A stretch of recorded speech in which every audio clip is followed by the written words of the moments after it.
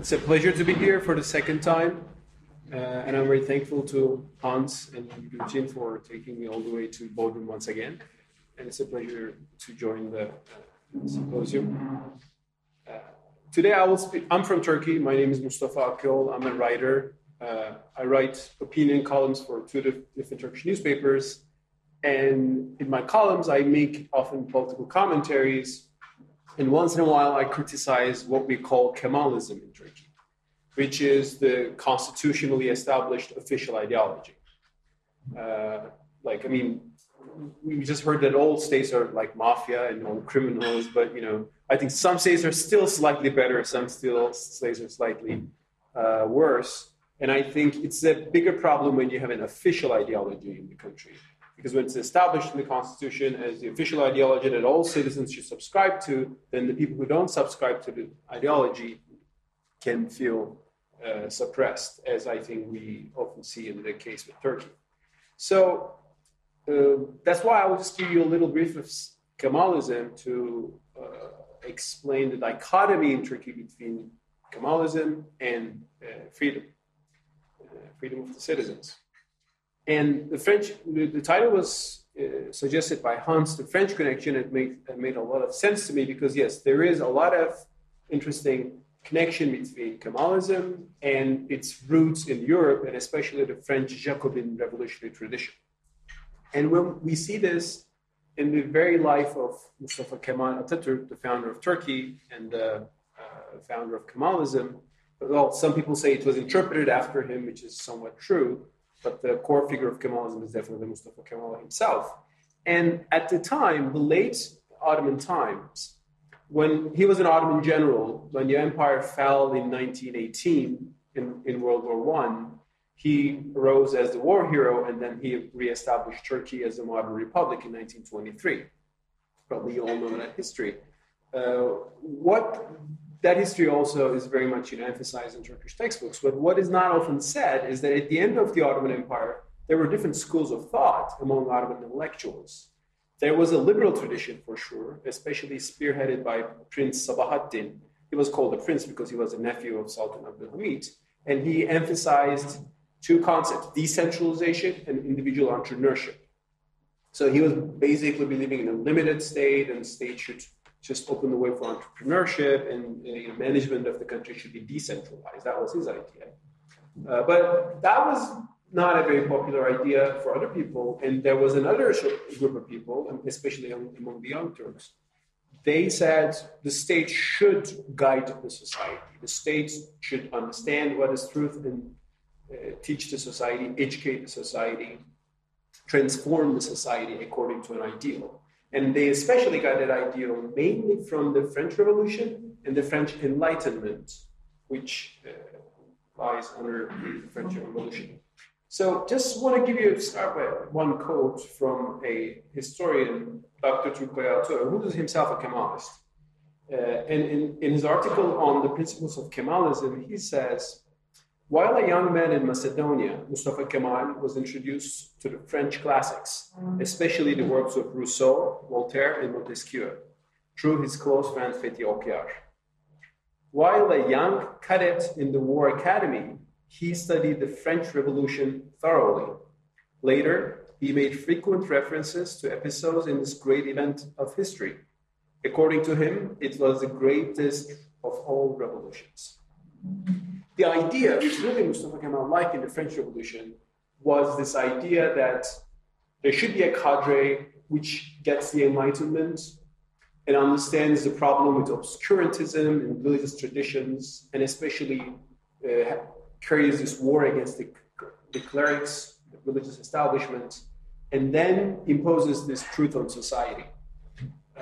No wonder he and his people in the late 1920s and 30s, the Kemalists, use a very interesting a motto. In the United States, I'm sure you're all familiar with the motto, a government for the people, a government of the people, for the people, and by the people.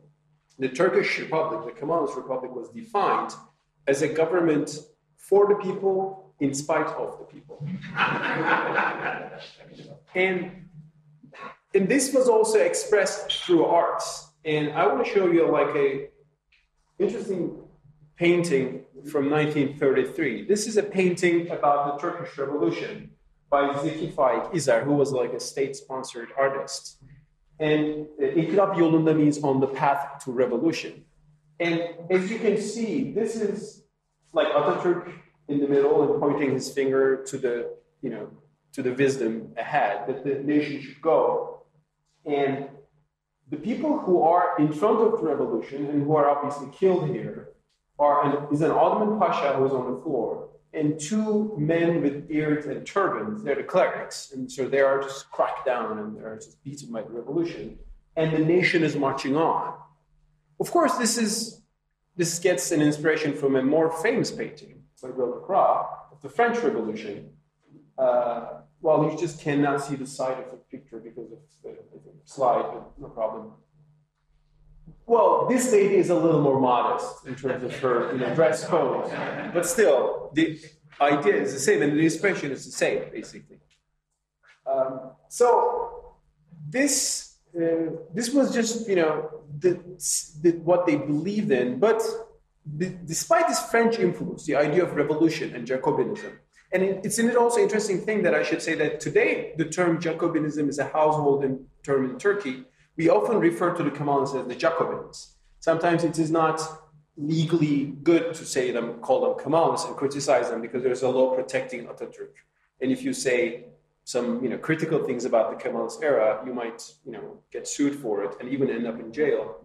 So Jacobinism is sometimes a euphemism for in Turkey for Kemalism, but we often only call it Jacobinism because the basic idea that you should create a republic despite some of the sections in society, and then march through this goal that you have in mind is basically the same idea. So this ideology was formulated in the 1930s, in the late 1930s by Atatürk and his followers. And as you can see here, Atatürk speaking in the Turkish parliament in the late 30s. And there are 6 arrows behind him. These 6 arrows are the 6 arrows of the Kemalist ideology. And we can list them here. One is nationalism, which is a big issue because the Ottoman Empire, as also Peter will explain it to us, I think, in a much better way, was a multi-ethnic, multicultural, multicultural isn't a maybe good term here, multi-ethnic, multi-religious empire. There was not one identity. It was not a Turkish empire. Turks were definitely dominant, but the Kurds, Arabs, there were Armenians, Jews, Greeks, all were children of the empire. With the Republic, nationalism and Turkish nationalism became the core belief, and non-Turks had to be converted into Turkishness over time, and especially Kurds were introduced into Turkishness, which they didn't like that much, so that's why Turkey still has a problem with its Kurdish citizens. Nationalism was one idea. The secularism idea was the second one, the second arrow. This was actually very important for French, laïcité. It became laïcité in Turkey. And it is very much like the secularism of the Third Republic in France, which was very hostile to traditional religious establishment, very anti-clerical. So that basically the same idea is there. And unlike the idea of separation of church and state in the US, which is both protecting religion, which is about protecting the state from religion, but also protecting religion from the state. In Turkey, it's not about, there's nothing about protecting religion from the state. It's just about state just being totally devoid of religious influence and state secularizing the society. That's a core idea in Turkish secularism. The Turkish Constitutional Court, for example, defines secularism, and it says, it means that the state should not be based on religion, and it says the state should protect the society from beliefs and judgments that are not based on science and reason. So state will say, this idea is not based on science and reason, so I'm protecting the society from this idea. Which explains you why civil religion is independent of the state, has always been cracked down by the Kemalist establishment in Turkey, and the limitations on religious practice goes on in things like the headscarf ban on the public square. There's another idea called statism. This basically meant that state should run the economy. And Kemalists especially implemented this by getting some inspiration from corporatism of Mussolini in the 1930s. And the corporatist model, it was explained by scholar Taha Parlo, was extensively implemented in the Turkish scene. There are three other principles: peopleism, revolutionism, republicanism. These are just actually, I think, just to add more arrows. I mean, they don't mean too much. The first three ones are really the main important ones. So nationalism, secularism, and statism. And today, the conflicts in Turkish society often come to one of these arrows. Because of the statism arrow, for example, the Turkish Constitutional Court several times annulled the privatization decisions of the governments, elected governments, because they said Atatürk opened this factory as a state factory. It's based on statism principle, and you cannot privatize it. So the Constitutional Court basically prevents governments from overriding these principles. And when there was recently a big fight in Turkey, or like a big, struggle in Turkey about secularism, again, the Constitutional Court took an interesting decision. And let me tell you a brief history about that. As you know, in France, too, headscarf is banned in some places, in high schools. And people look at that and people say, well, Turkey is getting the French idea. But in Turkey, it's much more severe. The headscarf is banned in not just public, but also private schools. And not just in public, but also private universities as well. So literally, in universities, there's a police waiting there. And if someone comes with a headscarf, the police says, stop, take it off, then you can get in. Some girls wear wigs on the headscarf to get in, some take it off. But this is like a constant, clash between the society. And by saying this, let me note this. In some countries, some Muslim women are forced to wear the headscarf. And that's, I think, a fundamental violation of liberty. But in Turkey, it's the opposite. They're forced to take it off. So that's another, I think, violation of liberty. Recently, the Turkish parliament, by the leading Justice and Development Party, took a decision to set the headscarf free in the universities. Just in the universities. And this leading party, Justice and Development Party, and two other parties in the parliament voted for a constitutional amendment, which put a little clause in the Constitution, which basically said everybody is entitled to higher education regardless of their dress code.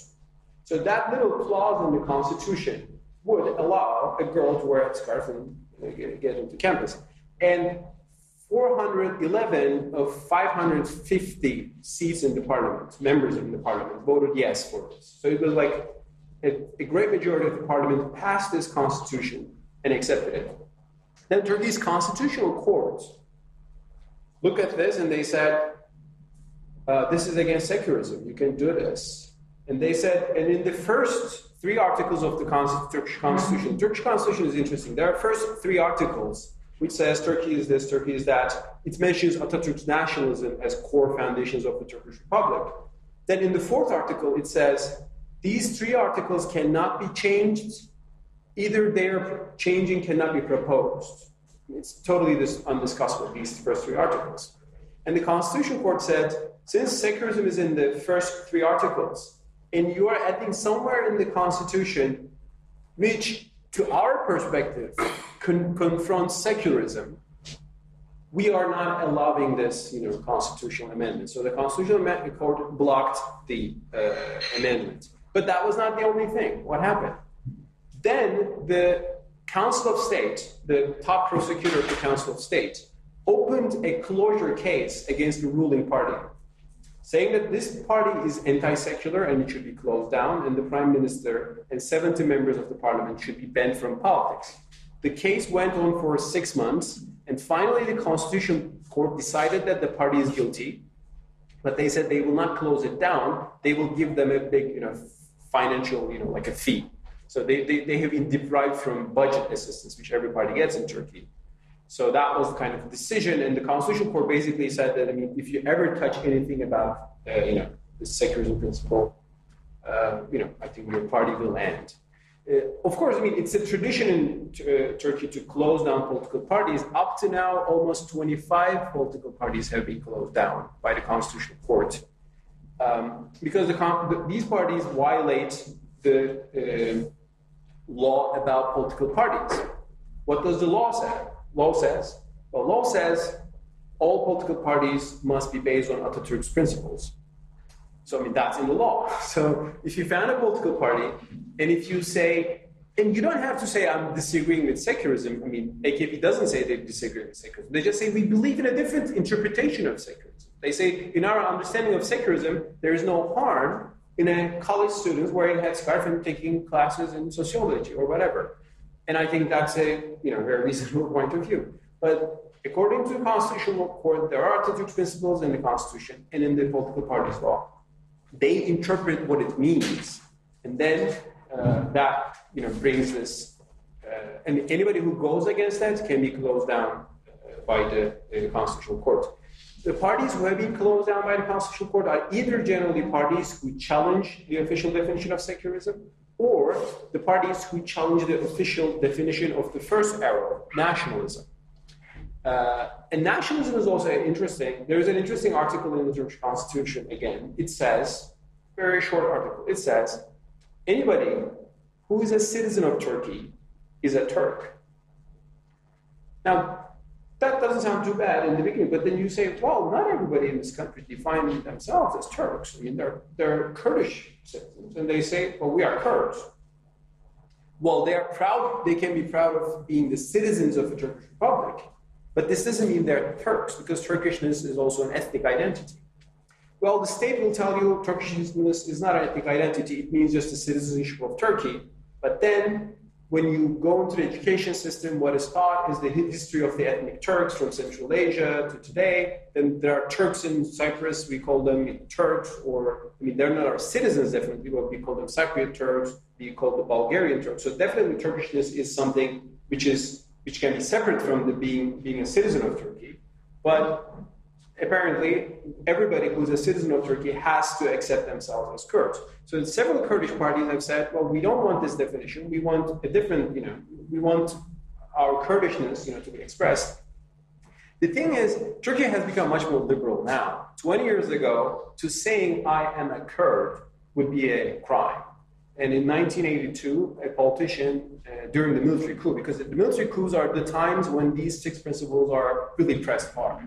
That's like the Stalin era. Then you have like a Khrushchev era, and you have like softer versions.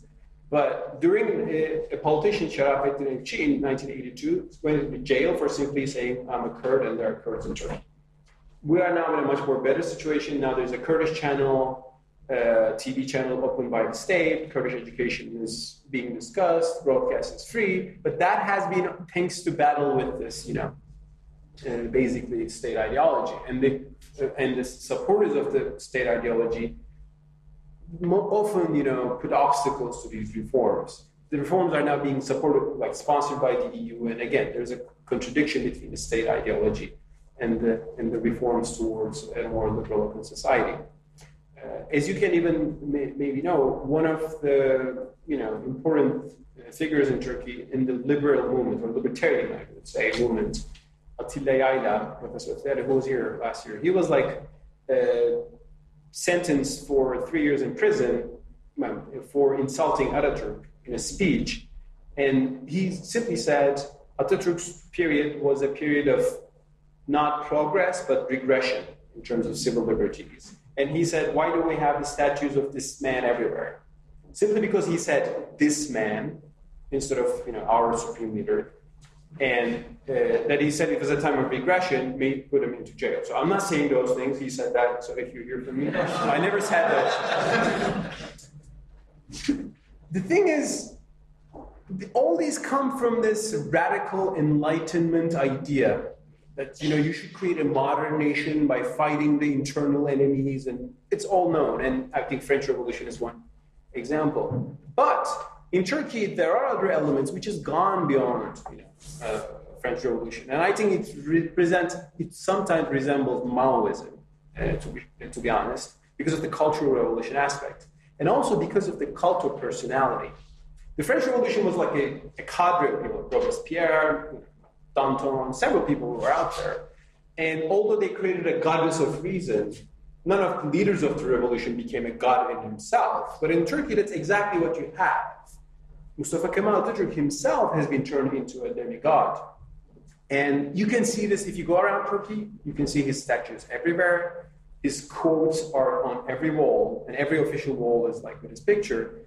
And the thing is, it is interesting, like in the 1930s, there were poems, and like there were poets who wrote poems like, there's one interesting line. One poet said, "Let the Kaaba, the Arabic, Islamic holy site, be for the Arabs. What we have is Çankaya now." And Çankaya was Atatürk's residence. So it was there. Even in literature, there were like things defining him as this new god shining on Turkey. And I'll just want to share that cult of personality element with you a little bit with some pictures and photographs. Okay, these are kind of images you always see in Turkish textbooks and on the internet. I got these from the internet, but they're all over, like in all the official buildings and publications. Here's the face of Atatürk, not a very handsome man, unfortunately. He was a handsome man. The one in the middle. And that's the map of Turkey. And it says, the Turkish Republic will live forever, his word and his Atatürk there. And like his face is gleaming over Turkey. I mean, this is a very common depiction of Turkey and Atatürk as like two equal, like he means the country, and the whole country is like for him. He's depicted here as like in the skies, like looking over his nation, and the sea is with the Turkish flag, and he's above the sun and looking and glooming over his nation. Again, you can see here is him shining like a star again on Turkey. You can see the same thing in my mom's posters that I have them here. Anyway, so one more thing. Again here, Atatürk is here. This is every year. There are several national festivals in Turkey. 5 national festivals, and one is the day Atatürk gave to children. The other one is the day Atatürk gave to the youth. The other day is when Atatürk had a victory over the Greeks. The other day is when he announced a republic, and the 5th important day is the day when he died. At that time, like 9:05, sirens go out, and every citizen stands like this and remembers the death of the leader. And in pictures like this, he's always like, this is from one of the national festivals of the day for the remembrance of Atatürk. Like this is special festival for the remembrance of Atatürk. And posters like this are everywhere. In all these posters, there are other ones like here. He's always looking to some distant future and some vision, and all the people are running and cheering under his it's like some man, and here's some soldiers, and there are other like Turkish people happy under his guidance, and that's the common image used in Turkish popular mythology. Here's his statues are in every school, and in every school, Turkish students are supposed to take an oath of allegiance to the persona of Atatürk every week. I did that like every Turkish student. And the oath of allegiance has interesting lines. It says in one place, "O thee Atatürk, who has given us this day, we will relentlessly walk on your path, and we will never falter, and we will always follow your guidance." And at the end, you're supposed to say, "Let my existence be a gift to the Turkish existence." It's like kind of you're sacrificing yourself for the nation and for Atatürk, whose vision is unquestionable and definitely all-knowing and all-wise. So here is children are brought to Atatürk's tomb every in all of these occasions, national feasts, and they have his pictures on his chest, and they have his posters, and they walk around him and march him and sing for his glory. Here's another picture, very funny. Students have masks of Atatürk, so they're all little replicas of the eternal leader. This is one of the celebrations in the Children's Day. Now, one final interesting thing is Atatürk is everywhere, and there are actually little poems that children say he's seeing us everywhere, he's all around, in the wall he's looking at us. I mean, that idea is out there. But he even has some natural miracles. I mean, miracles in nature. And that just came up a few years ago. And I think this is, one of the things. Oh, sorry. This is before that. I'll go to miracle in a minute. This is before the miracle. This is Ne Mutlu Türk'üm Diyene in Turkish, which means how happy is the one who says I am a Turk. That is Atatürk's most famous motto. And you learn this, you memorize it everywhere. It is written on mountains. And especially it is written on mountains in the southeast where the Kurds live. Because Kurds are not Turkish. But they're supposed to be happy by saying how happy I am a Turk. I went to Diyarbakir once, several times, but one of them I saw this interesting scene. Diyarbakir is the biggest city in Turkey with a predominantly Kurdish population. And in the middle of the city, there's a military garrison. And this motto is again written on the wall of the garrison. How happy is the one who says, I'm a Turk? But the wall is protected by meters of barbed wire from the Kurds who are not happy to say that they are Turkish. And that struggle goes on there. Okay, and the final miracle, this is very interesting. Mountains has his, signs and his faces. That's all done by the state. We know that. But what if there is a miracle and if a natural sign of Atatürk comes up? This came up a few years ago in this mountain. This is a region called Damal in eastern Turkey. And the shade of the mountain is interestingly like his Atatürk's silhouette. There's his nose here, his nose and his chin and his hair up there. So when somebody noticed that, it became a big news, and it became the Atatürk miracle, and everybody published about this, the president going there. And the Turkish military started to organize tours there and celebrations there to remember Atatürk on the mountain. So people go there, they take photos and picture themselves behind Atatürk. Like again, there's this generals here and go there and they just salute Atatürk on the mountain and feel happy for the miracle. Even little kids go there and they are like saluting each other and taking photos in the behind the silhouette of the supreme leader. So the thing is, what this shows is this. Let me say one thing. Atatürk was definitely a great personality, and he brought many good things to Turkey, like female rights, and I think he has a great place in Turkish history. But he was like one of the important figures in Turkey. There are other important people in Turkey. And the thing is, he had some made mistakes, and he did very important mistakes. He backed off from some of them. Some of them just kept on.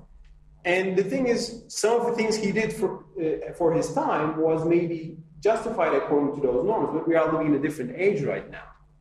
The problem is, by destroying all the traditional values, by just creating a zero for a society, ground zero, and just creating a whole new mythology. Just Kemalism created a cult.